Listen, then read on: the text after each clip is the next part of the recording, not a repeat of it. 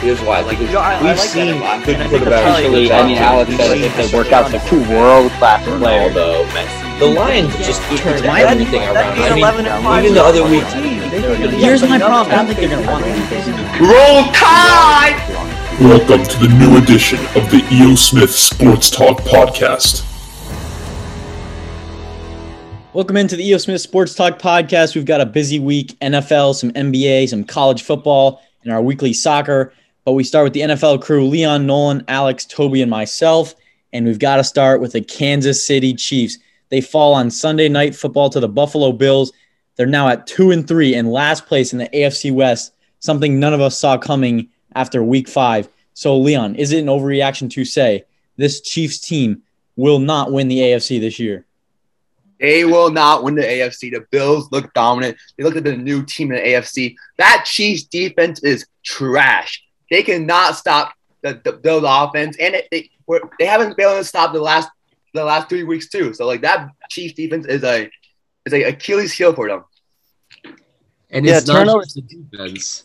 The NFL is learning how to defend the Chiefs. The teams that have been playing the Chiefs this year, we saw it with the Bills this week. They're taking away the 20-yard gains, the 30-yard gains, the 40-yard gains, that aspect of this Chiefs offense that's been so important to them these past few years. They're taking away Tyreek Hill and making them ground and pound. They're making him get the tough yards, the 5-yard gains, the 10-yard gains, and the Chiefs don't like doing that. They like taking chunks away. They don't like having these 7-8 minute drives. They can't do that. So once these teams are taking away that aspect of the Chiefs offense, they aren't able to put up the points that they've been able to in the past. And as Leon said, their defense has not been able to get stops, so they can't put up the points that they need to compete with these teams. Yeah, I'm going to nitpick the word choice there. I don't think it's that they aren't capable of grinding out drives and picking up dink and dunk yards. I just don't think they want to do that. That's not how they want to play. This team is structured, like you said, to get the 20, 30, 40-yard gains, to go 5 plays go 70 yards in 5 plays and then get the touchdown. So I think the fix in Kansas City requires a change in mentality from, okay, teams are taking this away. We can no longer run this. We need to move to putting in Clyde Edwards-Helaire's hands, to running the ball more effectively, to, presenting a threat vertically and in the short passing game so that people respect that. And then we can start taking those shots downfield instead of just starting out the gates and launching it 50 yards deep to Tyreek Hill. I think another thing that they got to fix, and we talked about this last week too, I think, was the turnover issue. Turnovers continue to be a self-inflicted issue on the Chiefs, right? It's not like teams are forcing turnovers on them. In some instances they are. But, I mean, there was an interception last night where Tyreek Hill was open and he just tipped off his hands and it was picked off, right? These are the type of things, it's the sloppy, messy mistakes that the Chiefs have to get fixed. And then they can start maybe shifting in mentality and spreading the field vertically, presenting some semblance of a running threat before they can get back to what they want to do and take those deep field shots. That's the fix for Kansas City.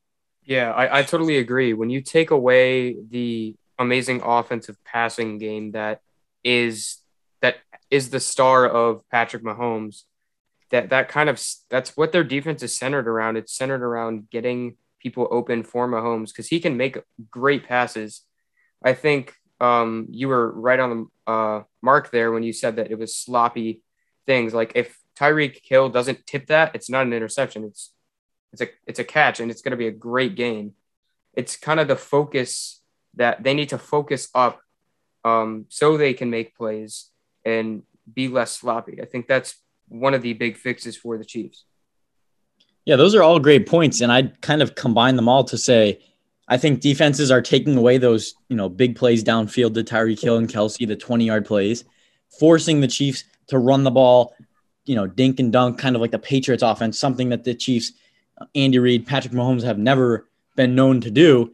And also they know that this Chiefs defense is arguably the worst in the league. I mean, they're Swiss cheese. They're giving up so many points every single week. And they know, listen, Patrick Mahomes has to put up 40 points to win this game.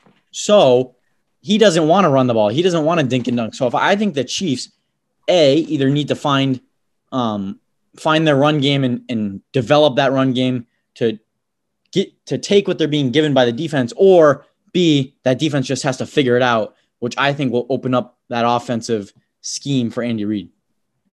Yeah, I love that you brought up the defensive issues. And I want to harken back to a few years ago. It might have been the year that they won the Super Bowl. I think it was the year that they won the Super Bowl. Does anybody remember the attitude from the media and from fans and people across the league about that Kansas City defense? I mean, teams were running all over them. It was an atrocious, historically bad run defense from Kansas City. But then towards the end of the year, they started getting better and better and better. And Steve Spagnuolo's defense improved. And then when they ended up getting into the playoffs, they were shutting down run attacks, some as potent as San Francisco, for quite a few series in that Super Bowl. So I'm not so worried about this Chiefs team right now because it's so early, because the issues that we're seeing from Kansas City are fixable, or they've been issues that have been fixed in the past. They just gotta repeat that same sentiment, like the rush defense. So I'm not panicking on Kansas City. They got some stuff they need to fix. The only real thing that I think could kill Kansas City this season is a complacency issue, is a mentality issue, not being properly prepared for games, not being mentally intense in practice in their preparation for opponents. That's the really only thing that can stop Kansas City from fixing these mistakes. And given the turnover issues that have plagued them to start this year, that could be a legitimate concern as the season goes on, at least for me. All right, let's talk about the Buffalo Bills, because obviously last night the Chiefs fall to 2-3. That's the big storyline. But Buffalo, I mean, that's not a bad team they're losing to. The Chiefs, they've played some close games against good teams. It's not exactly like they're falling to, the Jaguars. So the Bills need some credit. And right now I deem them the top team in the AFC overall. How do you guys feel about that? I think that's probably a good place to start. The AFC, for me, at least this season, is pretty wide open. Buffalo isn't perfect. Kansas City hasn't played really well. There's a lot of really good teams like the Chargers.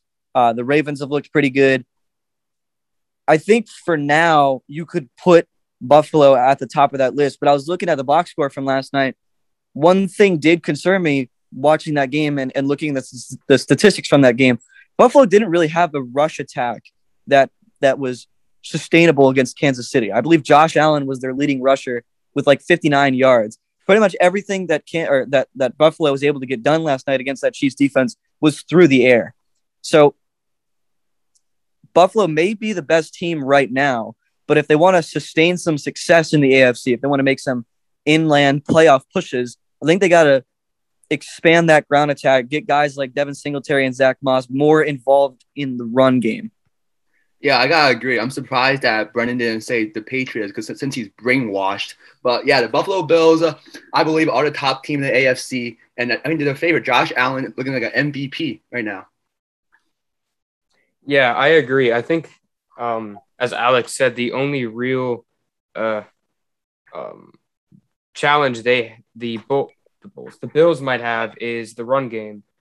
I think they're a playoff team, but if they end up making the Super Bowl and they face a good NFC team with a good defense and is a just well-balanced team, I don't think they can win that just because if that is a good defense with a good pass defense and a good run defense, I don't think they can overcome that. But I think the Bills are the best right now. Down the stretch, I don't know. Yeah, I'm going to add something to what Toby just said. I think if they end up making the Super Bowl, it will be because they've fixed some issues with their rushing attack. I don't think the Bills are a team that can make the Super Bowl or win the Super Bowl, rushing for having their leading rusher be Josh Allen with 59 yards, right? And their second best rusher is like 30 yards on like 10 carries, and it's Zach Moss. They need to fix that issue. And if they fix that issue, then we can start talking about them as a Super Bowl team. I think in general, at this point in the season, it's too early to start talking about teams in terms of deep playoff runs. Like, are they capable of doing that? Because there's so much that can change. Maybe we say this now and then Josh Allen gets hurt. Obviously, Buffalo isn't doing anything in the playoffs at that point. And teams are going to improve. Standings are going to change. The only real thing we can talk about in serious context is playoffs. And at this point, the Bills have to be the AFC favorite for the playoffs. Yeah, I'd just be a little careful. I mean, I agree. I think the Bills are the AFC favorite right now, but it's not a clear favorite in my opinion because of the Chargers. I mean, you're talking about Josh Allen, an MVP candidate, Justin Herbert at the top of that list, in my opinion, as well. And this Chargers defense under Brandon Staley, Derwin James coming back. Obviously, we know they have Joey Bosa. That's a strong defense. Mike Williams looks like a beast this year. They still have Keenan Allen, Austin Eckler, a revamped offensive line. This Chargers team that just got a huge win over the Browns, another team that's at the top of the AFC. They get that huge win. I think the Chargers are rolling, and I could see them winning the AFC West this year. Yeah, I liked that Chargers Browns game. That was an electrifying game. That was a really high scoring game, and I loved what I saw from the Chargers overall, but from their defense, their offense. Herbert looked good. Austin Eckler is looking great. I do really like the Chargers this year. Yeah, I agree. And I think they have talent littered across the field on both sides of the ball. There's few teams that can say that they have talent littered all over the place.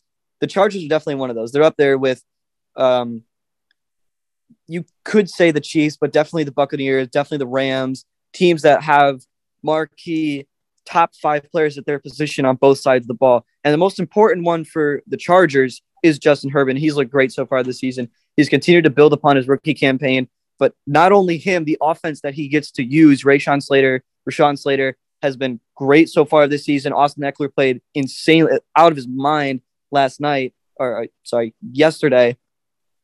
He has Mike Williams. Mike Williams has really come on, especially for you fantasy people. Mike Williams just had a great start to the season. Keenan Allen's still there. That is an uber talented offense. And then obviously on the defensive side of the ball, guys like Derwin James, their rookie too, Asante Samuel, has played really well. This Chargers team is well poised for a good playoff run, and I see them making it. They could definitely give the Chiefs a run for their money as the number 1 seed in the AFC. Yeah, I mean, that game against the Browns was just a statement game for this Chargers team, putting up 47 points in an absolute shootout.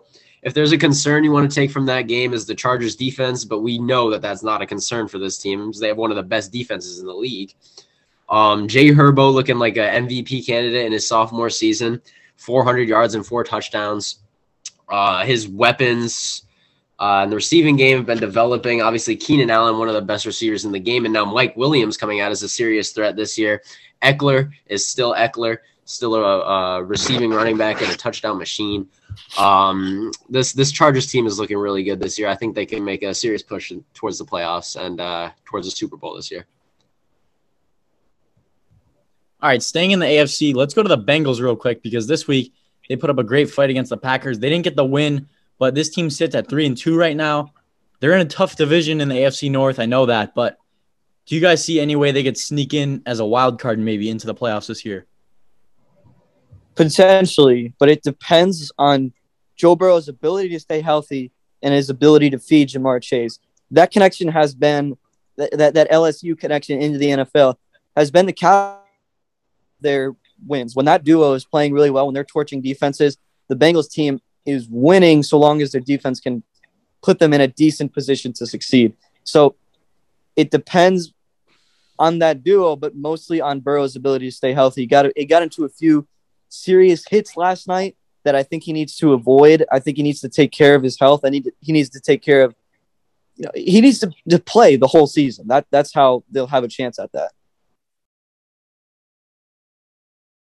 Yeah, I mean, and the main concern for this Bengals offense is obviously the offensive line. They just can't protect Joe Burrow. I know you guys saw the hit he took against the Packers this week. Burrow needs to stay healthy for this team to have any success. Obviously, he's a great talent. And to do that, the Bengals need to improve this offensive line. So I don't see the Bengals being a serious threat until they can do something about that offensive line. But when they do, it'll be an electric offense, as we've seen with the connection between Joe Burrow and Ja'Marr Chase. The weapons they have on offense, Joe Mixon looking pretty good this year. But, I mean, they just need to protect Joe Burrow. I don't want to see him go down again this year like he did last year. Yeah, the offensive line is concerned, but the defense, the DBs, the corners, the safeties, I believe that's a big concern too. Letting Devontae Adams with 200 yards, that's a crazy amount. They got to get that fixed up too. But I don't see them being a contender. I don't see them being a contender this year, but next year or the year after, if they can get some good draft pulls on defense and on the line, they could be a wild card spot, definitely. If you just let a receiver get 200 yards in a game, it shows that you have a lackluster defense, to say the least. Yeah, I'm with you on that. I don't think this Bengals team is playoff ready this year, especially because they have to play the Browns twice and the Ravens twice. But in the future, I mean, you mentioned Jamar Chase and Joe Burrow just look like a dynamic duo that will be playing in Cincinnati for over 10 years. That defense, obviously not the best, but they have some pieces. Guys like Jesse Bates on that defense. They got Carl Lawson, I think, this offseason. Or Hendrickson, sorry. That's a strong core they have that if they can build around, I think Cincinnati's a team to watch out for in the future. Let's talk about the Panthers because, they were one of a few remaining undefeated teams, but this week they lose to the Eagles, not one of the better teams in the league. And they just don't look as good the past 2 weeks. Sam Darnold not looking exactly like a franchise quarterback anymore. Are we panicking on the Sam Darnold experiment in Carolina, or do we still think they're a playoff contender? Obviously, they have Stephon Gilmore kind of locked and loaded to come off the PUP after week 6. Yeah, I like the new additions for the Carolina Panthers, but watching the game last week, when the stakes were high at the end of the game, Sam Darnold started choking. And I believe if that's the case, when in the playoffs, I don't believe Sam Darnold can handle that pressure situation. I'm starting to panic on Sam Darnold. Yeah, I see what you mean, Leon. Sorry, no one. But what I'm seeing with Sam Darnold is that he's not used to pressure. He's a Jets quarterback. You have to remember this. He was not really expected to do much because he's a Jets quarterback. No one on the Jets is going to be in a playoff or a really pressured position unless they start to get a better franchise going, just generally. I'm not panicking on the Panthers, though. I like Stephon Gilmore, even though I'm pretty mad the Patriots gave him up. Stephon Gilmore just is adding to that dynamic secondary. I love their offense. I think their offense is young. I think they're just a very young team that can go very, very well in the next year. This year. Yeah, I'm not even going to panic. I'm going to agree with y'all on not panicking on the Panthers. I'm not going to panic on Sam Darnold yet either. I think he's had 2 rough weeks in a row now after a really solid start that kind of recency bias has shifted people's opinions on him. So, I mean, first 3 weeks, he was 3 touchdowns, 1 interception, and passing for over 300 yards twice and 280 yards once. These past 2 weeks, he's thrown 5 picks and 3 touchdowns, and he's not passed the ball as effectively.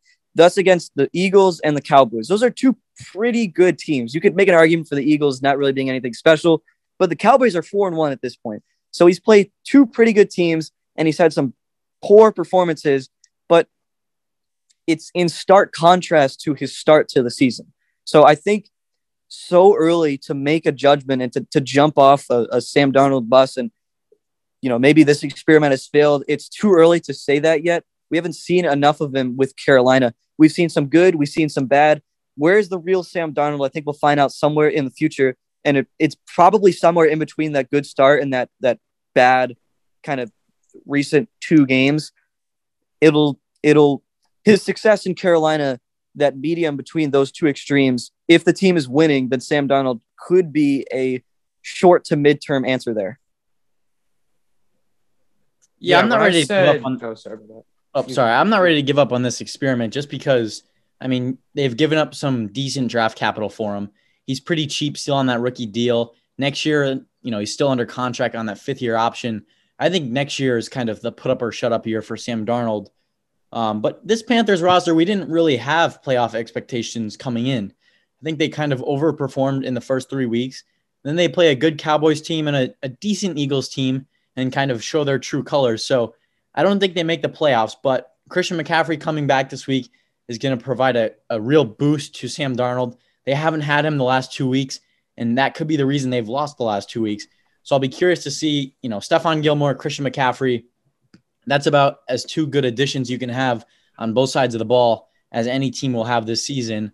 And so this Panthers team could turn around, and I still think Sam Darnold will be a franchise quarterback for them in the future.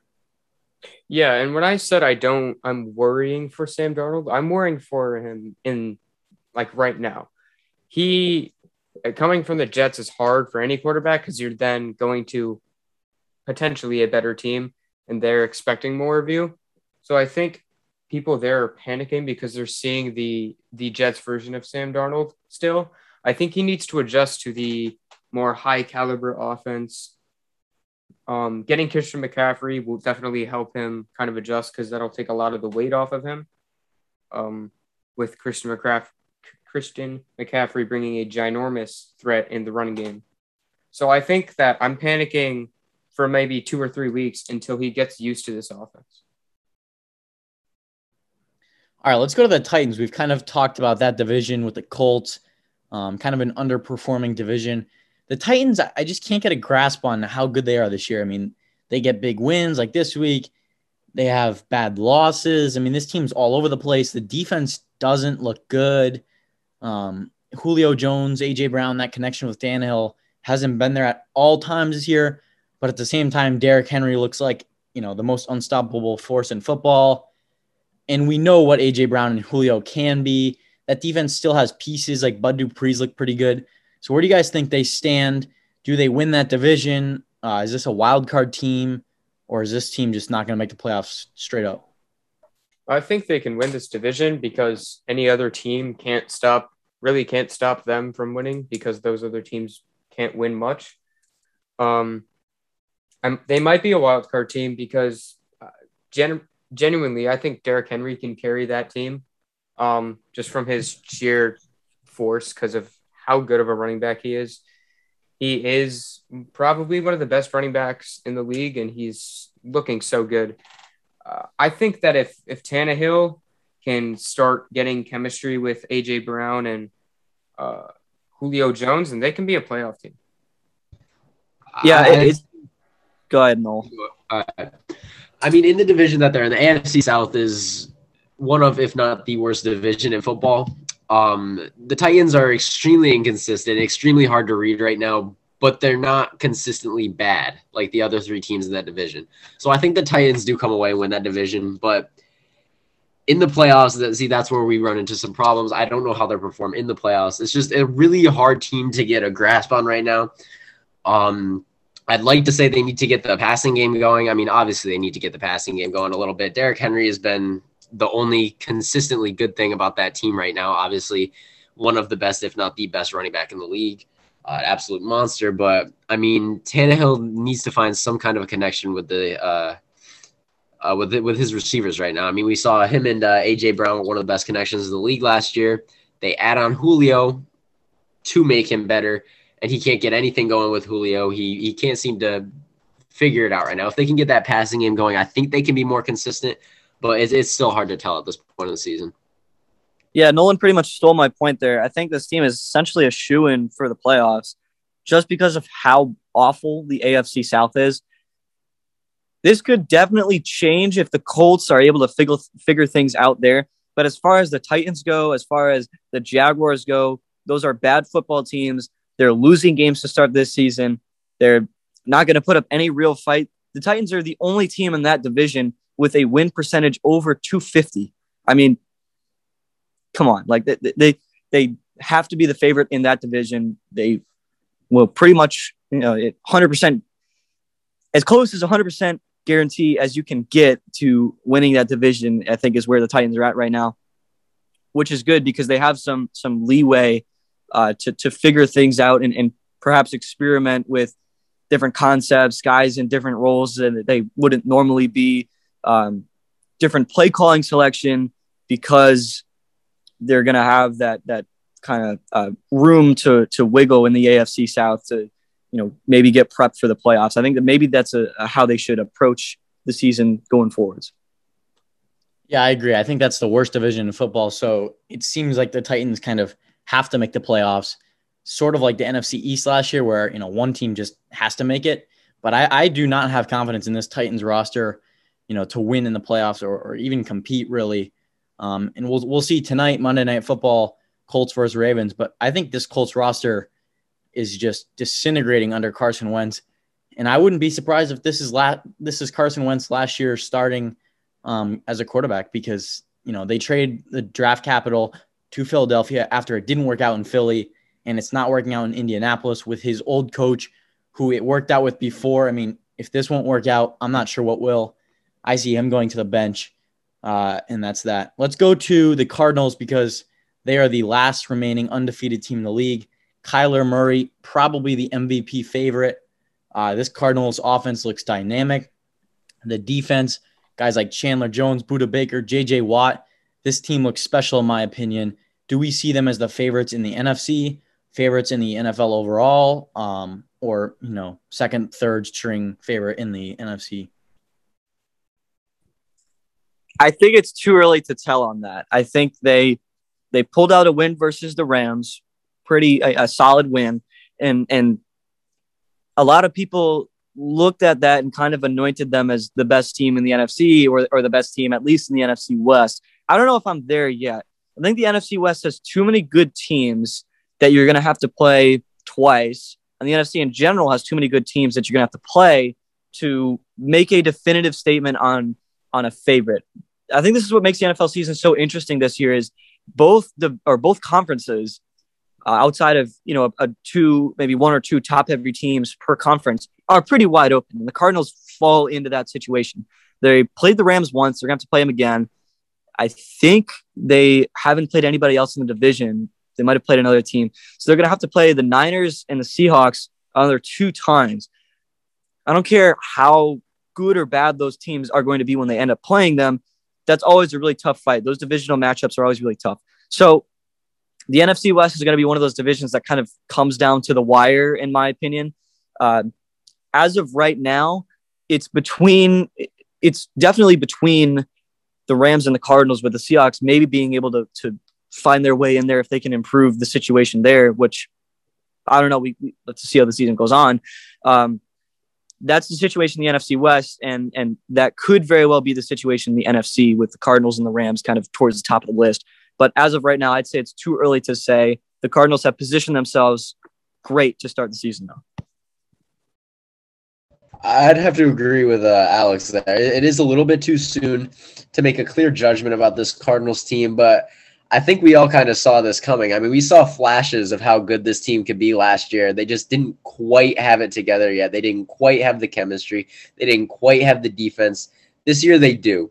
They add Rondale Moore, the rookie in the NFL draft. He's looking phenomenal to go along with D-Hop. They didn't really have that clear-cut wide receiver 2 last year. It was Christian Kirk, who, again, looks a lot better this year as a wide receiver 3. But, I mean, we definitely saw flashes of what this team could be last year. They beat the Rams, who were the best team in the NFL at the time they played them. They just beat the 49ers this week. They are looking like favorites in the West, although I would, again, put the Rams up there. It's an interesting division to watch, one of the best in the NFL. But I think right now, if we're talking right now, the Cardinals are the favorite in this division. Yeah, I just like to add on. I think that Rondale Moore addition has been underappreciated, but has changed the dynamic of this offense because it's freed up DeAndre Hopkins and it's given Kyler Murray another legitimate option in that offense. I don't think he really had before. Christian Kirk sure was all right last year, but I think Rondale Moore is definitely a step up at that wide receiver 2 position. And that's allowed them to kind of open up the playbook, not necessarily open up the playbook, but open up the options that Kyler Murray has to throw the ball to. It's been an underappreciated move that has paid off incredibly so far this season, and I anticipate it will continue as Rondale Moore continues to develop and improve as a player. Yeah, I'm taking this Cardinals team as the favorite in the NFC West and the favorite in the entire NFC right now. But listen, this NFC West, we've talked about it, the toughest division in football for my money. And it's got a clear top 2. It's the LA Rams and obviously the Cardinals. I think the 49ers and the Seahawks, Seahawks now don't have Russell Wilson. The 49ers going through their quarterback kind of controversy. I don't think either team can compete for the playoffs this year, but they're still strong teams that will give the Rams and the Cardinals fits this year. So I kind of see it coming down to, which team can go 4-0 against the Seahawks and the 49ers, and which team doesn't, that's who's going to win the division. And the other team's going to have to win through the wild card. But I think those two teams are, better than the Bucs or maybe as good as the Bucs. I think it's a 3-team race in the NFC overall. And in the AFC, I mean, do we really think the Buffalo Bills or the Chargers, maybe the Chiefs, the Browns, can these teams compete with, the Cardinals or the Rams? Because I think those two teams are, really kind of strong offensively and defensively.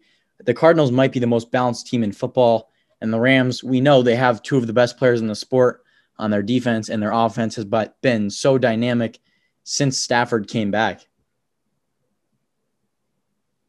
Yeah, I don't know if I'd say the Cardinals are the most well-rounded team in football. They might be through 5 weeks. I don't think they have the pieces to sustain that, though. I think there's other teams like the Bucs who are just too talented on both sides of the ball. They have to be up there with general well-roundedness. And I think as the season goes on, teams are going to start poking holes in this Cardinals defense, and they're no longer going to kind of hold that spot. It's just a matter of time as teams start to kind of figure them out. Yeah, I mean, we'll just have to wait and see, I guess, for the NFC West results. Let's go to the MVP talk because we're talking about Kyler and the Cardinals. We've talked about Stafford and the Rams. We've talked about Josh Allen and the Bills, Justin Herbert and the Chargers. Those 4 guys probably the clear favorites right now. Who would you all pick for MVP through 5 weeks? I want to run with my Oregon bias here and say Justin Herbert. He's led this Chargers team, a good Chargers team, to the next level. He's elevated that team in general. He's elevated that offense to, much better than what they were doing last year, and to, I think 4-1 record in the AFC. Give me Justin Herbert. I gotta go with Kyler Murray. Even though I said Josh Allen's looking at MVP candidate, I believe Kyler Murray, that 5-0 team, Arizona Cardinals, I believe he is a favorite. Yeah, I'm right with you, Leon. I think Kyler Murray is putting on a show this year, and I think he will definitely be the MVP. I'm going to go with Josh Allen at this point. He has looked absolutely phenomenal this year, leading this Bills team to one of the highest scoring offenses in the league. I think he leads this Bills team to an AFC championship. I'm going with Josh Allen. I'm going to go with Matt Stafford. I think Kyler Murray's the favorite right now just because their record's the best, but I see Stafford and this Rams team, maybe 15-2 at the end of the year. They could have the best record in the NFL. And I think Matt Stafford on that offense, turning the LA Rams season around, is going to win MVP. Why are you guys so shocked? That's just a line. That's just the past Lions fan in him saying that. Like he doesn't think that for real. No, yeah, it's definitely not going to be Matt Stafford. Yeah, it's definitely not going to be Matt Stafford because Allen, Herbert, and what was the last name? Kyler have all played better at the start of the season, and they all have much more room to improve upon their numbers and improve upon their play as the season goes on. Stafford hasn't been as good, and with that kind of run-first, play-action style that they love to use in LA, he doesn't have as much up room to go as the other guys. And I don't know what you're talking about turning the Rams season around. I mean, the Rams have one of the best defenses in the league, one of the best wide receiver tandems in the league, one of the best run games in the league. Okay, maybe not one of the best run games in the league, but what else do you need for Stafford? I don't know why this kid even on a Zoom right now. Like that was just a horrible call in literally every sense of the word. He's going to turn their playoff fortunes are going to be turned around. And here's why. You're telling me he doesn't have room for growth? I mean, this is a team that's played against the Seahawks, the Buccaneers. No. Don't misinterpret my point. I said he doesn't have as much room for growth as Allen, Murray, and Herbert. I disagree. Like, Josh Allen just played the worst defense in the league last night and looked phenomenal. And that game is probably the top game in his MVP case right now. So he doesn't really have much more room for growth. I mean, he's not going to play many worse defenses, if any, than the Kansas City defense. So I don't really see how Josh Allen's going to, grow his campaign for MVP so much more. I think Matt Stafford has the best that their team's going to have the best record, The best. and therefore he's going to be MVP. That was the questionable. first time. That was It's the questionable. Yeah, this is All right, questionable. I'll be pulling up Stafford this is a clip. barely above average quarterback, and you're trying to compare him to the Okay, future. hold on a sec. Just because Matthew Stafford is not the MVP does not mean you get to say he's barely above average. Okay, like That's you, fair. you That's need to fair. be That's fair. careful with how you word that. Stafford is an incredibly talented quarterback. He's not in the MVP conversation, or at least he shouldn't be in the MVP conversation. But he's still one of the best quarterbacks in the league. I will not have this Matthew Stafford Right. slander. I'm total. And that's why Big China has him. All right, Fantasy reference. let's make some picks. We'll start with tonight's Monday Night Football: Baltimore Ravens versus Indianapolis Colts. Baltimore is -7 in this one. Pretty heavy favorites. We'll start with Alex. Who do you like on this line?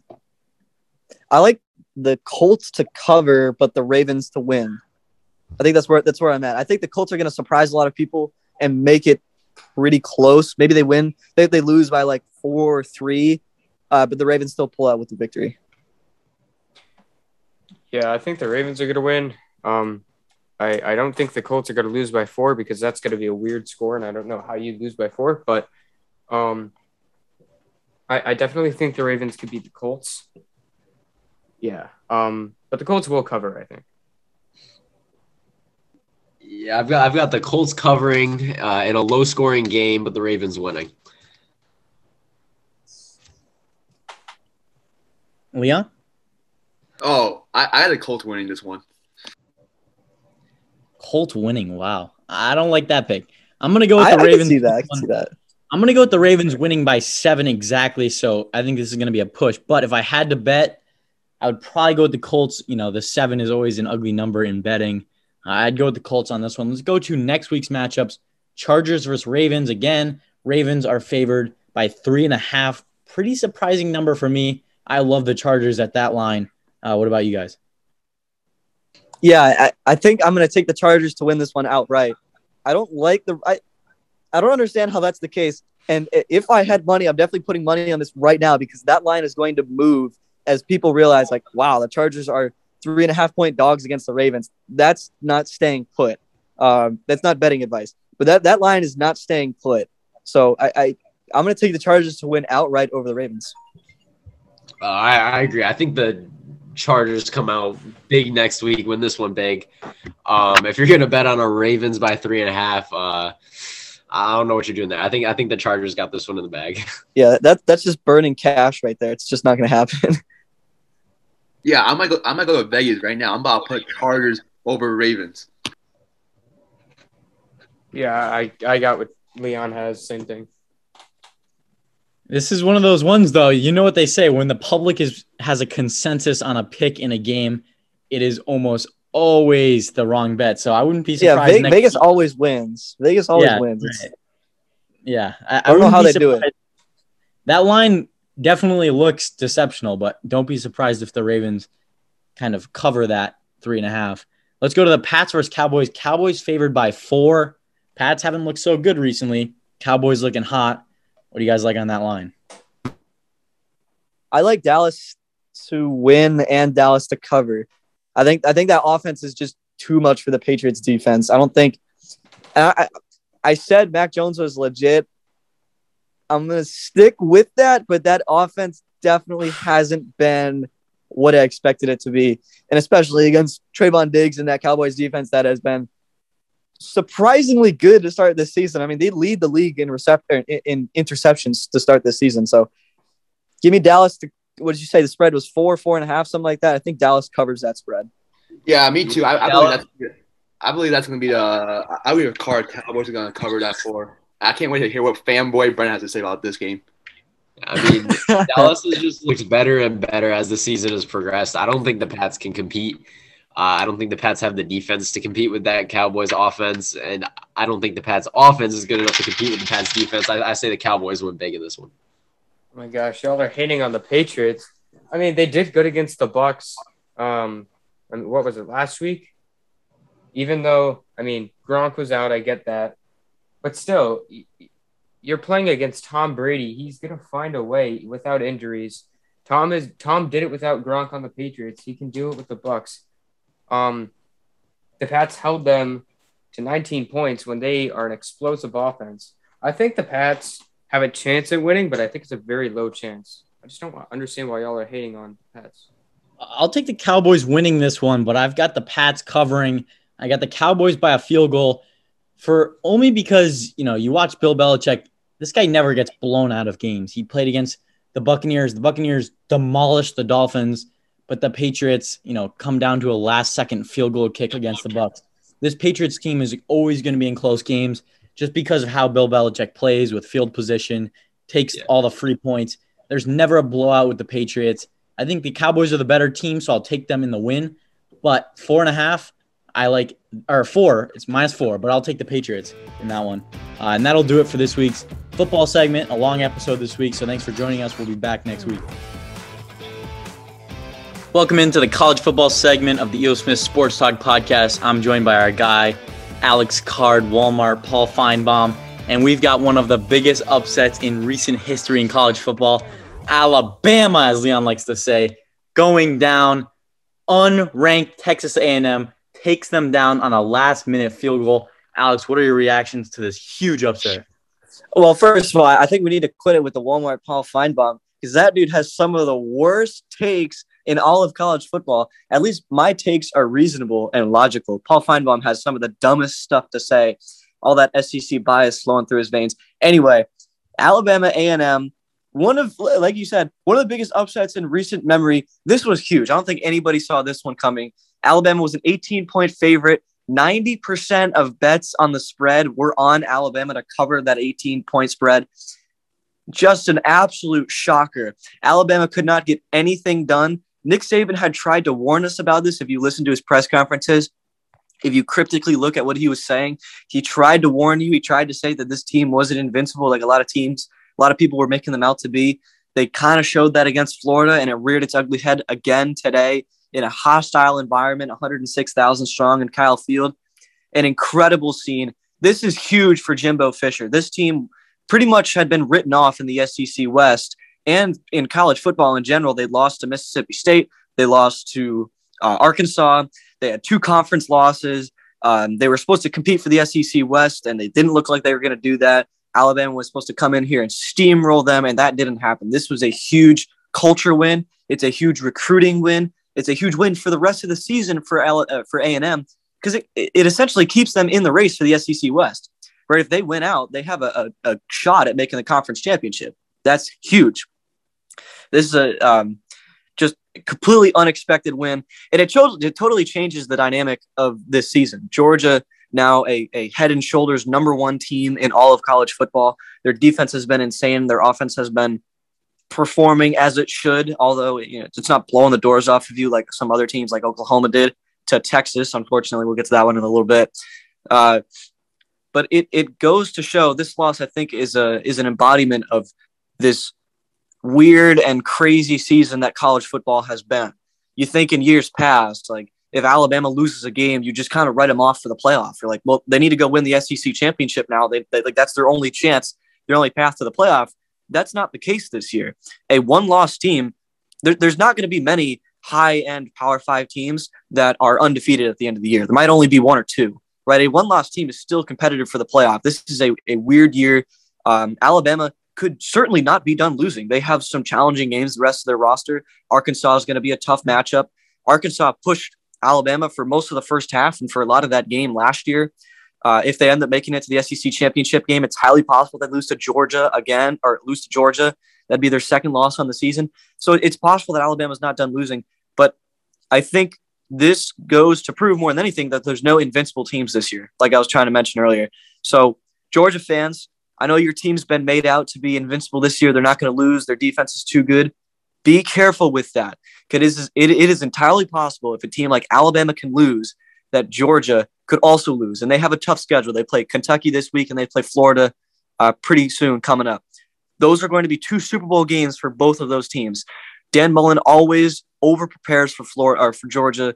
That's a huge game down in that part of the country, that Florida-Georgia rivalry. So that is entirely possible for an upset there. And then College Game Day going to Kentucky are going to Athens for Kentucky, Georgia this week. Kentucky 6-0. That's another chance for an upset right there. So highly unlikely that we'll see some invincible teams this year, some 12-0 teams at the end of the regular season. So it'll be interesting to see if and where that Georgia loss comes. But it's been a crazy season so far, and this game is definitely the embodiment of that.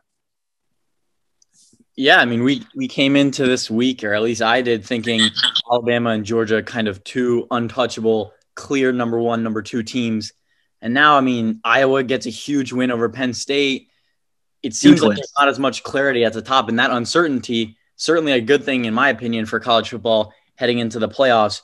Let's touch on Iowa and Penn State. The game of the week coming in, obviously 3-4, and it lived up to the hype. 23-20, Iowa wins. What did you see from Iowa that you liked, or Penn State that you didn't like? Well, I think this game was kind of a story of the backup quarterback. Penn State was rolling with Sean Clifford on the field, then eventually he got hurt and they weren't able to play with him anymore. That was the marquee moment in that game. Sean Clifford leaving was the marquee moment in this game. It totally shifted the tide. It allowed Iowa to control the game from there on out and end up pulling away. A lot of people have been ratting on James Franklin for not having a well-prepared backup quarterback for a situation like this, but he did. It was Will Levis who transferred to Kentucky. So I think James Franklin, for his preparation with his backup quarterback, for his acumen and getting his team prepared for this game, is getting a little bit more hate than it should. But this game and the Big Ten in general is wide open, and it's the same with rest of college football. This season in every single conference is wide open. Big 12 wide open, ACC wide open, Pac-12. What the hell is going on out there? Big 10. What's going on in the Big 10? So what this game does secure, in my opinion, is Iowa's position in the Big 10 championship representing the West. Now, who meets them in the East is still up for grabs. You have 4 teams in the East that are ranked and that I think are ranked in the top 5. I think Big Ten this week has 5 teams in the AP top 10. So those being Michigan State, Iowa from the West, obviously they're number 2. Penn State still in there, Michigan, Ohio State. I mean, the Big Ten East is wide open, and for that reason, the Big Ten is wide open. We have no idea whether it's going to be Penn State, Michigan, Ohio State, Michigan State. Any 4 of those teams could take the Big Ten East spot in the Big Ten championship. So it'll be interesting to see how the season plays on, or the rest of the season plays from here on out. Penn State has that one conference loss in their back pocket now. They're going to play Ohio State in Columbus. That is a must-win game for Penn State if they want to make the Big Ten championship. Ohio State, that's going to be a huge game for them as well. Additionally, when they play Michigan, I believe they play Michigan this year at home, but I'm not sure. It might be in Ann Arbor. I'll have to check on that. That'll be another marquee game for the Buckeyes. This game, though, huge win for Iowa, essentially solidifies their chances of making the Big Ten championship. All right, I love the upsets, so we got to talk BYU, the 10 seed going down to Boise State. BYU did not look great. What are your reactions to that one? No, this game was a game that was, I think, under the radar for a lot of people. Boise State wasn't getting as much respect as they probably should have been going into this one. BYU, number 10 team in the country, goes down. I think BYU was a little overrated at that number 10 spot. To me, they feel like a kind of a 15, 17 range team. I think that's probably where they're at right now after this loss. But I think this kind of kills any chance BYU had at making a major bowl game, right? They looked pretty weak against a Boise State team that, although in my opinion, like I said earlier, was probably a little underrated than they should have been.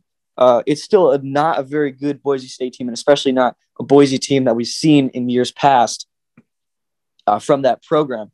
So as far as BYU's chances at making a possible New Year's Six or group of 5 in that group of 5 slot, or making it just a major bowl game in general, I think this kind of goes down with that. Boise exploited quite a few weaknesses with BYU. It's possible, like I said earlier, no team's invincible. It's possible that BYU's not done losing this year. They could drop a few more games. So it'll be interesting to see how BYU reacts. They have a great head coach over there. That program's in good hands with, I can't remember his name right now. but it's in great hands with him. I'm sure he'll have his team prepped and ready to go. But this is definitely a mental test for BYU, getting upset at home to Boise State of all teams. It'll test the mental preparedness of this team, and it'll be interesting to see how they react moving forward. All right, I got two more I want to touch on. The first is Arkansas Ole Miss, 13-17, another matchup we were all kind of looking forward to coming into the weekend, and it didn't disappoint. Another barn burner, 52-51. Ole Miss comes out on top. Arkansas now drops 2 straight. So what do you think? How does that affect their chances heading into the playoffs? Yeah, well, I think I'm assuming you slipped up there and said big SEC championship, but I think this kind of kills Arkansas's SEC hopes. They're going to play Alabama later in the year, although they did push Alabama last year and they have a more talented roster this year. Alabama, it's extremely rare. It's possible, but it's extremely rare that you see Alabama drop 2 games in the regular season. I don't think that happens. So I think you can essentially pencil in another SEC and especially an SEC West conference loss. That's big. I know Sam Pittman, the head coach there, was really getting on his guys about making sure that we don't let Georgia beat us twice. Obviously, they got schlacked by Georgia last week. We don't let Georgia beat us twice. And they didn't, but Ole Miss was just the better team. Ole Miss outplayed them. It was a shootout. It was a great game for those who didn't watch it. Unfortunately, I had to go watch the replay because that was on at the same time slot as Texas OU. But it was a great game. It was an absolute shootout. Matt Corral, again, was on fire. Had a great. This was the bounce back bowl game, and Ole Miss ended up winning the bounce back bowl game. Matt Corral bounced back from his poor performance against Alabama. Ole Miss's rush attack, which Ole Miss is known for throwing the ball over the yard and putting up a ton of yardage and a ton of points. Ole Miss's ground game is really the foundation of that team, and they ran for 300 some odd yards again in this one. That's getting back to their roots and who they are. So this was kind of an identity finder, a refinder for Ole Miss, and a kind of a reset button on the season after getting torched by Bama. This is Ole Miss is because of this win still in a great position in the SEC West and in a good position to make a really good bowl game. They've got their toughest game out of the way in Alabama. They passed a tough test in a really good Arkansas team. So Ole Miss, essentially every goal that they want this season is still ahead of them, and it's still possible. They might need a little bit of help from some other teams losing, but it's still possible. So Lane Kiffin, it's rare, especially in recent years, that he's found his team in this position where they, to an extent, control their own destiny. So it'll be interesting from the head coach's perspective how he has his team prepared for the rest of the season. All right, now we got to talk about your boys down in Texas. Whether you want to talk about it or not, I'm not sure, but another loss this week, this time to Oklahoma, who, albeit a favorite coming in, but Spencer Rattler was so terrible yet again. This guy is going to the bench. I want you to touch on what you're seeing from him, how that's going to affect his draft stock, because right now he is just plummeting down the boards. And you got to talk about your boys in Texas, because I could see them unranked next week, in my opinion. Yeah, no, yes, great points with both of those. Let's just say this: Rattler's done, and if he's not done, then I seriously question Lincoln Riley's head coaching decisions. Lincoln Riley's not an idiot, though, so that's why Spencer Rattler's done. He is not touching the field for the rest of the season. This is Caleb Williams' team. This is his team. He is. Man, that guy was really good. And for those of you who watched the game, you saw just how much of an impact he made. This Oklahoma team was struggling. They were turning the ball over. They were making mistakes. They weren't moving it downfield as well as they should have. That was with Rattler in the game. And then they flipped the switch. Caleb Williams is in at quarterback. They rush him on fourth down, 66 yards for the touchdown to bring Oklahoma back to within 14. Rattler was in for a few more series, and then Lincoln Riley yanked him out. And Caleb Williams was the catalyst for this comeback. It was a heartbreaking comeback for Texas fans and a historic comeback for Oklahoma fans, and that entirely rests on the shoulders of Caleb Williams. Like I said earlier, this team totally flipped the switch when he was at quarterback. Oklahoma has found their guy. This was something that the fans were calling for, although I'd say it was probably a bit prematurely, but he is now in at quarterback. Spencer Rattler is done, especially in terms of being some kind of high draft pick. I think it's highly possible that he ends up transferring after this season to try and find another program to maybe build his stock back up, maybe be a fourth or third rounder, somewhere in that range. But as far as like the people like Skip Bayless before the season saying Spencer Rattler is the Heisman favorite, the number 1 overall pick, Oklahoma should be the number 1 team in the country, that's done. This is a very different Oklahoma team now, though. Spencer Rattler was a passing quarterback. He was a pass first guy. That's how Oklahoma operated with him as the signal caller. But that is completely changed with Caleb Williams now under center. Caleb Williams presents a rushing threat that Rattler doesn't. He's a big physical guy. You see him in person. I mean, he looks kind of Cam Newton-esque. I mean, he's tall. He's a thick dude. He's got surprisingly fast speed. So the way that Oklahoma looked under Jalen Hurts, where they're kind of methodical, option rushing team, Caleb Williams can just kind of pound you, and Kennedy Brooks, and they can be really physical. That's how I expect this Oklahoma team to move or to look moving forwards. There's still going to be a extremely high potent offense. They're going to probably shred a bunch of teams moving forwards. I mean, they found themselves in this Texas game. So Oklahoma has a ton of upside moving forwards. All those issues that plagued them before the start of the season, I think have largely been solved with the change of Caleb Williams at quarterback. Whereas they were the favorites for the Big 12 championship now, or before this, they are now the heavy favorites for the Big 12 championship. This is a completely different Oklahoma team, and it is a better Oklahoma team with Caleb Williams as starting quarterback. I'm going to touch on Texas now. Man, this was an absolute heart crusher, especially watching the game as a Texas fan. The insanely hot start, going up 21-7, 28-7, something like that at the start through the first quarter, and the 75-yard touchdown, first play of scrimmage, blocked punt, you're up 14-0. We're not even 2 minutes into the game. Yeah, that faded pretty quickly, especially moving into the second half. I think the issue for Texas here, it's kind of tough to put your finger on because it's a ton of different things. But the main thing is their inability to stop the run. They're not physical up front like they need to be. They're not physical in the line of the trenches like they need to be.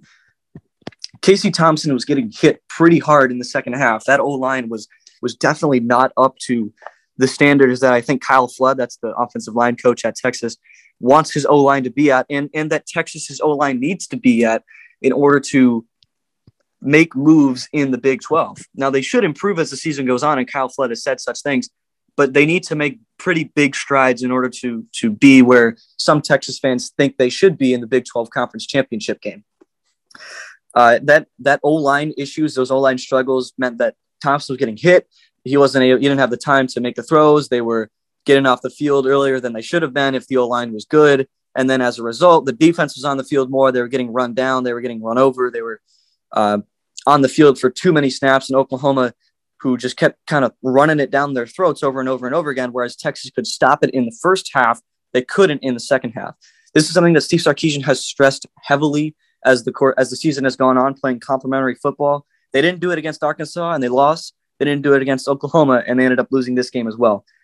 With that being said, there is a ton of positive that you can take from this game if you're a Texas fan. Casey Thompson looked incredible. That offense was insanely good through the first half. I mean, they were up, I think, 18 points at the half. This is going to be a huge recruiting win. A lot of guys like Evan Stewart, a 5-star wide receiver, number 3 player in the country, he's potentially in on Texas. They're going to look at this game, and they're going to look at the insanely highly potent offense that Steve Sarkisian had, and Sark's going to walk into that living room of Evan Stewart, and he's going to say, look, this is what we can do with the guys we have on campus. Now imagine how we could finish games like this with people like you. So this is going to be a big recruiting win. Texas, with 2 losses now, they bounced back after the Arkansas loss. They looked really good. They looked really improved in the weeks following the Arkansas loss. I anticipate something very similar with Oklahoma. They have a really tough test against Oklahoma State next week. If they end up winning that game, they are in a great spot for potentially getting back to the Big 12 championship and rematching with Oklahoma. But it all has to start with Oklahoma State. A loss there ends Texas fans and the Texas team's hopes of making it to the Big 12 championship. So kind of a redemption story, if you will, starts next Saturday at Oklahoma State. All right, last team I want you to touch on, and then you can open up the floor, go wherever you want, is Michigan. Because Michigan, number 9 ranked team in the country, they're now 6-0, but they're sneaking past a Nebraska team that, quite honestly, just isn't that good this year. And they have some questions at the quarterback position. So where do you think their answer is at the quarterback position? And is Michigan a threat to the top teams in the country? Oh, Michigan certainly is a threat to the top teams in the country. They struggled against Nebraska, but don't be fooled. This Nebraska team, this is not the same Nebraska team that lost to Illinois in week 0 or week 1, whatever it was. This is a much improved Nebraska team under Scott Frost, and Scott Frost deserves a lot of credit for that. They have made huge strides as the season has gone on, and it showed itself against Michigan. They were able to push Michigan pretty much to the end. Michigan arguably shouldn't have won that game. There is question at quarterback, but Cade McNamara had a rough game this week, but he's proven himself in prior games. He's proven he has an ability to move the ball down the field and throw a second pitch at defenses, if you will. Obviously, the primary attack for that Michigan offense is on the ground, but when they have struggled, Cade McNamara hasn't been, a Bryce Young or a Matt Corral or one of these high-end quarterbacks in college football, but he's been good enough to get the job done. So Michigan, I think they just need to continue making mistakes, continue improving in their passing attack, and keep to their identity of running the football and being a physical run-first team, kind of a clock control, clock management kind of team. That's what will get them places, and that's how they should approach big-time games like Ohio State when they end up playing Ohio State. And then Michigan State, I think Michigan State's 2 weeks away. That'll be another kind of big, tough matchup, a physical matchup. Michigan just has to stay true to their identity of being a physical run-first team, control the clock, keep Ohio State's offense, keep Michigan State's offense off the field, and they have a great chance to end up winning those games. And this is a Ohio State game, that we've been talking about for a while now, just because of how good Michigan has looked. They need to make some improvements before they can get there, but it's definitely possible this year of any year that Michigan can pull off the upset. All right, now I'll just open it up. You can talk about any other games that kind of stood out to you or any storylines you're watching, and then we'll wrap it up. Yeah, I think the one game that I want to touch on is Virginia Tech and Notre Dame. Notre Dame looks like quite possibly the worst one-loss team in college football that I've personally seen. They are a very bad team. I won't say very bad. I mean, they're ranked number 14 in the country, but they are not a good 5-1 team. They squeaked by Virginia Tech. They struggled mightily against Wisconsin. That is a bad Wisconsin team. Mind you, they were able to pull away in the fourth quarter, but that is a bad Wisconsin team that they struggled with for 3 quarters. Notre Dame is always one of those teams that gets a lot of preseason hype because of their history, because of the brand, because of who they are. This year, definitely have not lived up to that hype. They do have a really good recruiting class coming in. They do have a lot of talented young guys from the previous recruiting class that are freshmen now. I think Notre Dame has to look at this season and say, look, maybe some of the guys that are going to help us win games this season and then, give them experience to win the big time games that we're going to play next season. Maybe we need to start playing them now to get that experience under their belts, to get them some real meaningful game time so that we can be, well prepared for next season. And when we're in a dogfight next season, we say, wow, good thing we played these guys and got them experience last year. And this isn't the first time that they're in a knife fight like this. That's how I think Notre Dame should approach the rest of the season. It's highly possible that they drop another game, maybe 2. They're not going to they're definitely out of the college football playoff. I think that's pretty clear. I don't know if they're going to make a high-end bowl game this year. Maybe it's just not their year this year. So they should start looking towards the future. They've built a really solid 2022 recruiting class. They need to make sure that they get their guys from the 2021 class some meaningful game time experience so that they're prepared for the big time games that they're going to play next year. All right, that'll do it for the college football segment of the E.O. Smith Sports Talk podcast. Thanks for joining us, and we'll be back next week. Welcome to the soccer segment of the E.O. Smith Sports Talk podcast. We're on international break right now, so we're going to talk some Ballon d'Or. The shortlist just came out for the Ballon d'Or. Just to clarify, goes to the best player in all of soccer, European football, whatever you want to call it, kind of like the MVP award. I have a mixed bag on the narrative and the storylines that are running around this, and we were talking about this a little bit before the show as well. Jorginho is a name that's been thrown in there pretty heavily. I know Thomas Tuchel, I saw a quote from Tuchel where he was pushing pretty heavily for his central midfielder to win it. But let's just summarize the general consensus among the three of us that we had before the show for the people who obviously couldn't listen in. So, I think that we all came to the conclusion, right, that Jorginho, as good of a player as he is, as important as he was to that Chelsea team, there is no way that he should even be in contention for a top 5 spot in the Ballon d'Or ranking. There are so many other players, right? And obviously, you think of the basics, the Ronaldos, the Messis, those guys that always, whether they deserve it or not, are always going to be in the top 5. And I think we had a couple of shouts that we were talking about, with Gigi Donnarumma and how important he was for the Italian national team. Granted, Jorginho was important for that team too, but I think it was a different level. But I think this is the point that I made earlier was off air earlier. Was the Ballon d'Or kind of goes out to the face of the team that wins the Champions League in a year, and a few years ago it got cheated where Lewandowski should have won it, but that's an example of that. But this year with this Chelsea team that won the Champions League, there really isn't a player that you could just kind of pick out and say, like, that's the guy. Where in previous years when Real Madrid win it and you say, like, Cristiano Ronaldo is that guy, or Bayern win it and Lewandowski is that guy, and the trophy should have gone to him, and it did go to Ronaldo quite a few times. There really isn't a player on Chelsea that you look at and say, like, he's the catalyst. He's the face of this team. He deserves the Ballon d'Or. And people are trying to shove Jorginho in that conversation. I'm just not seeing it. So for me, I turned to the Euro this year, which we had, and who was the face of that Italian national team? Who was the best player on that Italian national team that in some aspects carried them to a victory in the Euro? Gigi Donnarumma. And I think Donnarumma isn't getting the consideration that he should be getting, mainly because he wasn't as impressive at Milan, and Milan just wasn't a Champions League team or a team that did anything with the Champions League. I can't remember if they were in it or not. I don't think they were. But regardless, they weren't a team that did anything with the Champions League. And so that he's kind of out of that national spotlight from a club perspective. You know who's a player, though, it's kind of aggravated me that he hasn't been brought up is Karim Benzema, for Real Madrid. I mean, with how good he has been over the last couple of years, do I think the last year, do I think he deserves it? Maybe not, but should he? I think he should be in that top contention for that top 3 or top 5 spot.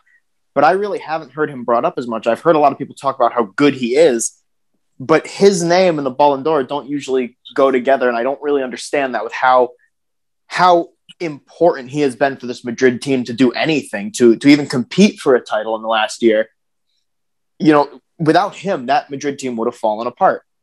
I think just like the crap Barcelona team from a year ago with Messi holding it together, it's the same kind of thing with Karim Benzema. And this season, I think that, I don't know if any of you would agree with me. Obviously, none of us are Real Madrid fans. We've torn down Real Madrid pretty endlessly on podcasts, but I think him and Mohamed Salah are the 2 best players in the world. Obviously, we're not just looking at this season; we're looking at the whole year, but I think that he definitely ought to be in contention for that top 5 spot. I didn't mention this before, but I think a good shout if he remains on form is Mohamed Salah. I think he's the best player probably in the world with the form he's on right now. Obviously, I wouldn't call him the best player in the world, but he's on, like, him and Benzema both are on a different level in terms of, like, their output and goals and assists. But I think if we're talking about people who were robbed of Ballon d'Ors, Salah was a shout in 2018. Record-breaking season and having another fantastic season. And, like, I like that Austin brought up Benzema because, again, we've talked about, there's no, like, shining star. Alex mentioned it, of this year that's been winning trophies and carried the team. I would put my favorites as Lionel Messi, Robert Lewandowski, Benzema and Salah for sure. I wouldn't put Donnarumma in there. I don't think. I think he's a good player. He didn't have that overwhelming season that a goalkeeper needs to have to be a contender for the Ballon d'Or, though. Yeah, I think that's kind of what's unfortunate with Donnarumma is he had such a great Euro, but he couldn't do anything on the club level. Well, because nobody wins the Ballon d'Or for having a great league season. You know what I mean? For the most part, right? You have to have a great like European season in some form. And obviously most of the time that's Champions League. Nobody wins the Ballon d'Or because they're great in the Premier League. You know what I mean? I just feel like it's so unfortunate for Donnarumma because he didn't have as much continental spotlight attention on him where he could display his skills. Because obviously it's so much harder for a goalkeeper to win the Ballon d'Or than it is for an outfield player, a central midfielder, or a striker, or something along those lines. So it's unfortunate for him. I feel like if he had the Champions League season to display how good he really is, he would be a top 5, a consensus top 5 for the trophy. But he just doesn't. And for me, I'm not going to hold that against him. What he did in the Euros was incredible. It was a great goalkeeping performance. He was obviously, at least in my opinion, the face of that team and the best player on that team. He had the winning penalty save for them in the final against England. So while other people might hold that against him, I personally won't. And I, for that reason, have to throw him in my top 5. Okay, but then what's the difference between him and Emi Martinez? Because Emi Martinez had an absolutely astounding Copa America, an unbelievable season in the league, best goalie in the Prem, arguably, him or Ederson. Like, why would you not put him in, like, I'm not saying put him in the top, like, 5, but I'm saying why would he not be a 30 if Donnarumma is? Martinez wasn't the face of that Argentina team, though. He wasn't the face of that Aston Villa team. That's the problem, right? With Gigi Donnarumma, he was the face of AC Milan, him and Zlatan Ibrahimovic. He was the face of Italy with him and Jorginho and Ciro Immobile. Those guys were the face of those teams, right? They were the ones that dominated the headlines with those teams. I love Emi Martinez. I rate Emi Martinez. I think he's quality, but he was not the most important player in that Aston Villa team, at least to the media. Who was? Jack Grealish. Jack Grealish isn't on here, right? So if you look at that, like, again, made it to a final in a Euro, right? But he was that big player. But here's the one that I think of with Alex's point that no one judges you based on your league season. They judge you based on your continental success or whatever. Where does Lionel Messi fall on this list then? Because he had a great Copa America, but realistically, he didn't. His team or the standout team in La Liga was not Barcelona. Was not his Barcelona. Was not him. It was Atletico Madrid. Atletico Madrid was the big team. So if you don't judge a player based on all that success, winning one trophy normally wouldn't get anyone even close to the Ballon d'Or. So where does, in your guys' opinion, where does Messi fall on this list, I think, with that limited success? Yeah, I think Messi number one, baby. No, not for me. Messi doesn't have the accomplishments and the trophy success, the continental success this year to put him in that number one spot. He's definitely top 5 for me. What he was able to do with a horrendous Barcelona team deserves so much credit, especially now that we look at that Barcelona and how just atrocious they are. Well, not atrocious. They're still pretty successful. They're just not up to Barcelona standards. And for the most part, Messi kept them up to Barcelona standards for all of last season. That deserves some credit. But like I said earlier, people judge you based on your continental success, based on your success playing all 5 of the best leagues and against all of the best players. And although it's unfortunate in certain circumstances, it's how it should be because it's the best way that we can judge people playing the best competition, right? If we picked the best player in the Premier League and the reason that it doesn't go to the best player in the Premier League is because the best player in the Premier League isn't playing I mean, they're playing good teams, right? But they're not playing Barcelona, Real Madrid, Atletico Madrid, Juventus, the Milans, Paris Saint-Germain, Dortmund, and Munich in the knockout stages. And they're not having, major success on the continental level. Maybe they are, but that's not what the Premier League is. The Premier League is solely a English league thing. So that's why I think it's so tough to pick the winner this year, because there's nobody that you look out and point out and say, like, wow, that guy was huge for his team's Champions League success. I mean, Chelsea was an out-and-out team performance with Jorginho, Conte, Mendy, Pulisic, Havertz. All of these guys, all of them had a relatively equal contribution, some more than others, obviously, but there was no team where, the striker just kind of like stood out above everybody else because he had like 10 goals in the Champions League and carried them to success, or was the out and out best player. So personally for me, that's why it's so tough to pick it. I'm so conflicted. And I just kind of default to that Euro 2020 team, or I guess Euro 2021 team, and the winners, and who is the best player on that team, because there is an out and out guy that you can just look at and say, like, wow, he's the headliner on that team, and it's Gigi Donnarumma. Is Donnarumma the best player in football this year? I don't know, but I don't really know how to judge this situation because of how weird the season was. I think it's going to someone who has their name in the headlines, because as like, I think the one thing we've all agreed on is that there's no clear choice this year. So whoever I feel like is in the media the most and who's being picked as the favorite will win it. So far I'm seeing a lot of Lewandowski, Messi, and I think Jorginho will get some votes. I don't think he deserves it, but I think he will get a percentage of votes. Yeah, I think none of those are terrible picks outside of Jorginho. You could make an argument for Lewandowski. You could make a really great argument for Lewandowski. I mean, he's put up, 50 goals or something like that this year. Bayern did not have the Champions League success that you would look for in a guy that's just kind of the out and out head and shoulders. This is the guy who should win the Ballon d'Or. But again, this year you're not going to find somebody like that. And I think maybe you just give it to Lewandowski and say, sorry about the 2020 season where you should have won it. Here's a trophy for 2021 where we don't have a consensus winner, but you're one of the top 3 guys. Okay, but then does that set a precedent of just pity Ballon d'Ors? Where it's like, oh, well, you should have won it in this season, but you didn't, right? That's no. I think a conversation really quick. I think a conversation that we need to talk about that I think all of us have kind of been hitting on is, the media. How big a role does the media play?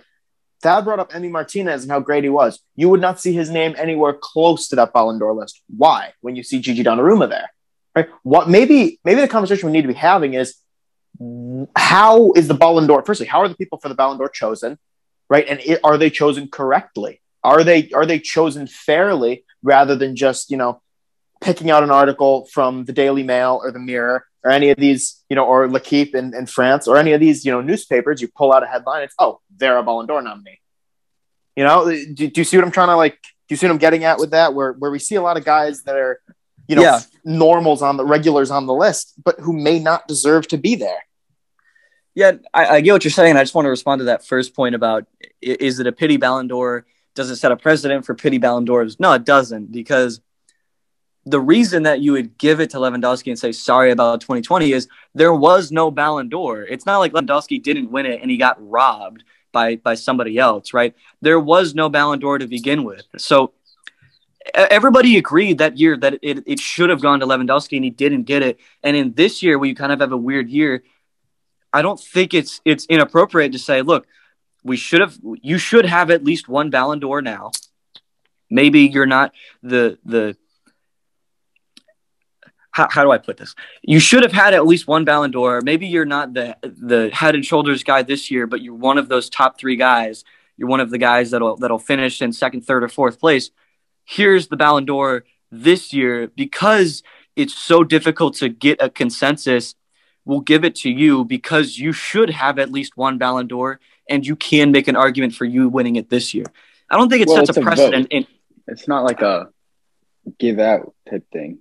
But no, it's like you deserve at least one Ballon d'Or. We can't find a consensus winner this year. Here's the Ballon d'Or that you deserve because you've been so great. It doesn't set a precedent because nobody robbed him of it. You know what I mean? Like it's not like 1 year Messi wins it and Lewandowski gets robbed, and then the next year it's pretty clear that Ronaldo should win it, but we're going to give it to Lewandowski because we feel bad about last year. That's not the case here. It's the simple fact that we didn't have one to give out, and he should have at least one. Okay. That's fair, and that's what I wanted to clarify with that. Because I think the Ballon d'Or is a very important award, but it's an award that's kind of almost lost its importance over the last decade, 15 years or so, because of the Messi and Ronaldo era, right? Where it's just been kind of a back and forth with the only person in the last 15 years that wasn't Messi or Ronaldo to win it being Luka Modric in 2018 with his performance with Croatia. But that was all I was trying to do was clarify, because I don't want this to become a pity party where, we feel bad for you, Lewa. Here's a Ballon d'Or. I don't want that to be how the votes get in, where people feel bad that he didn't get it in 2020, and that maybe there's that pity feeling towards him. And I just wanted to clarify with, what your point was, but thank you for that. Yeah. Okay. Well, I would just like to say, to counter Alex's point, if we're doing a Ballon d'Or for someone who has deserved it but didn't get it, give it to Luis Suarez. You could put Lewandowski's last season, whatever. You can even add half of this season onto Lewandowski's best season. Not as good as Luis Suarez's best season. Nowhere near prime Luis Suarez.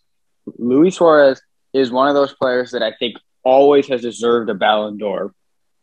And so if we don't see a clear winner, and I'm not saying we should give it to Luis Suarez. I'm saying with this logic, if we're choosing someone who deserves one for their career but never got one, Luis Suarez.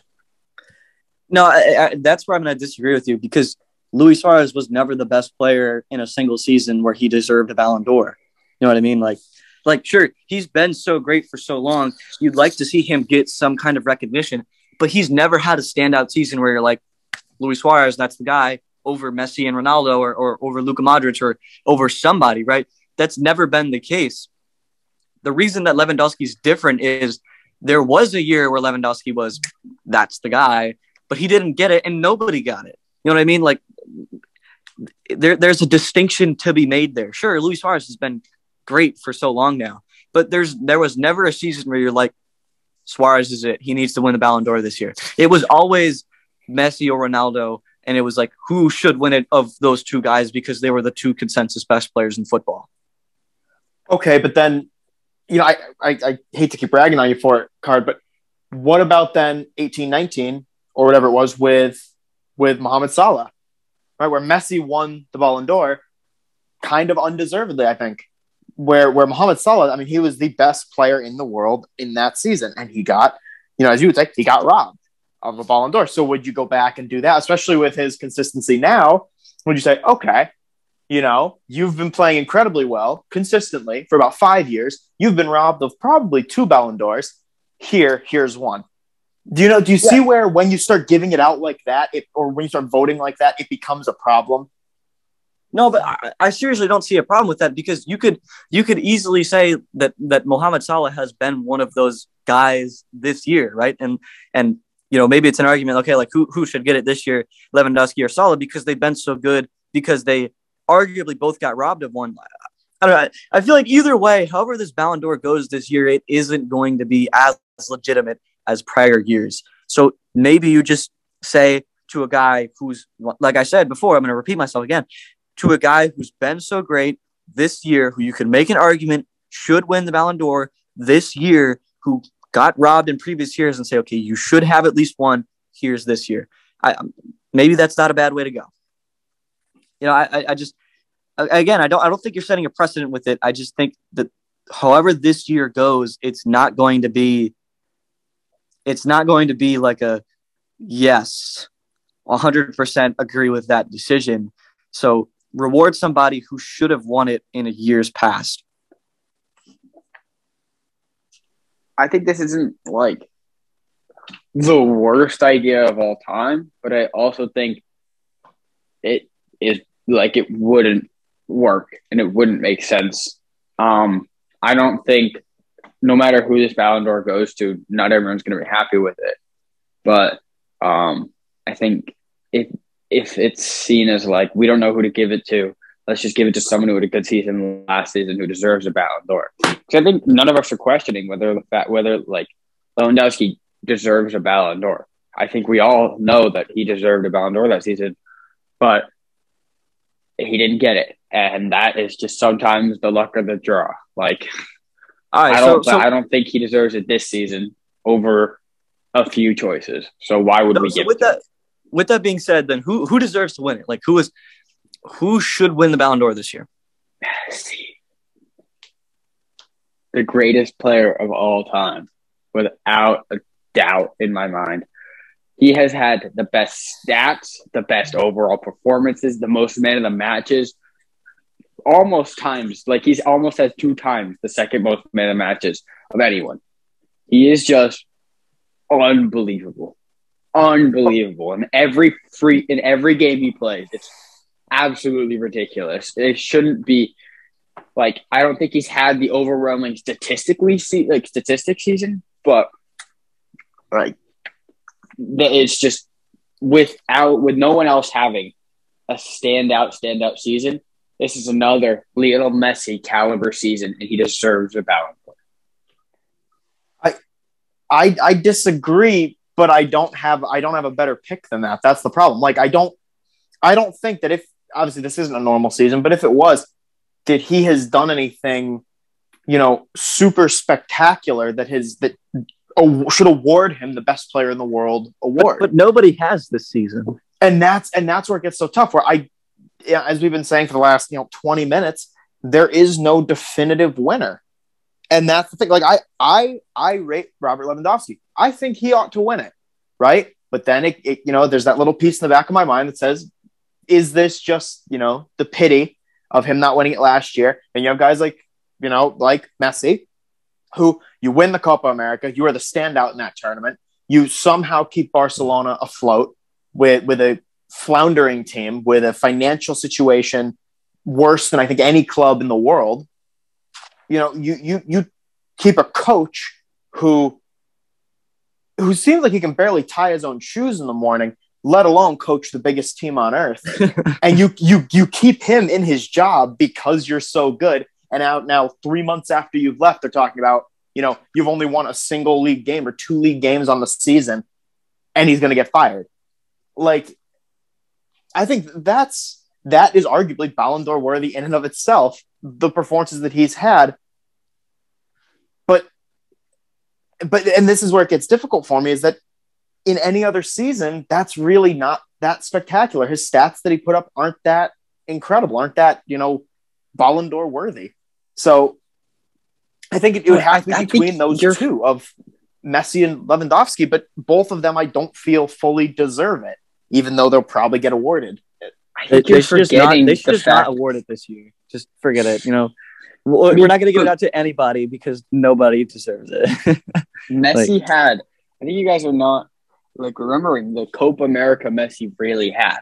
Like, I would say it's in contention to be the best performance in a national major national tournament of all time, because he put up 5 assists and 4 goals. Like, that is absolutely ridiculous.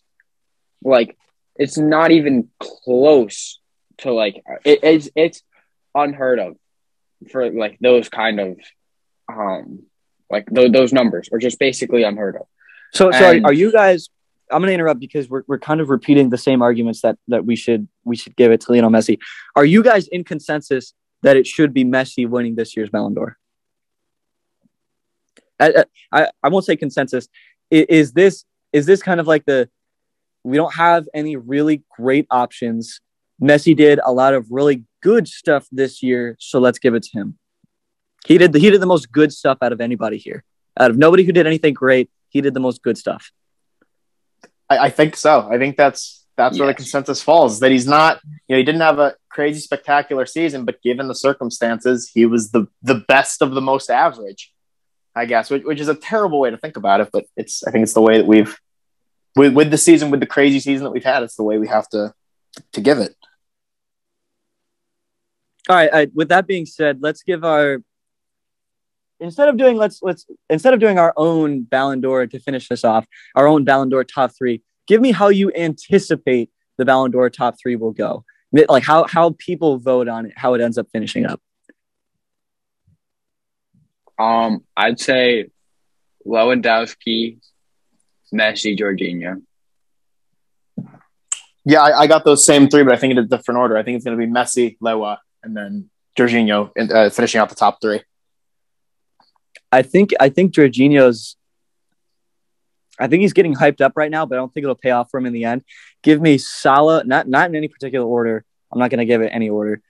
Messi, Salah, and Lewandowski. I think that'll be how the top 3 end up finishing up. I don't know. I feel like we're kind of in consensus. There's maybe it's like a 2-horse race between the best of the average and Lewandowski and Messi. I don't know. We'll have to see how it pans out. When is voting, by the way? When is the Ballon d'Or distributed to its winner? I don't remember. November 23rd, I think, is the date. The end of November. November 23rd. So we got some time to wait. We can certainly come back to this when the media storylines change and guys improve or don't improve upon their current seasons from there until November 23rd. It'll be an interesting Ballon d'Or to see how it's gifted out this year. I won't say gifted out, who ends up winning it this year. It'll certainly be an interesting storyline, and there definitely won't be consensus. So we will have to come back to this when somebody ends up winning and debate the merits of whether or not they should have won. Anyway, that'll do it for the EO Smith Sports Talk podcast soccer segment. Can't wait to see who comes out with the Ballon d'Or. The international break will be done soon. We'll be back into club soccer storylines. We'll see you soon. This podcast was edited by Gabriel Agüero.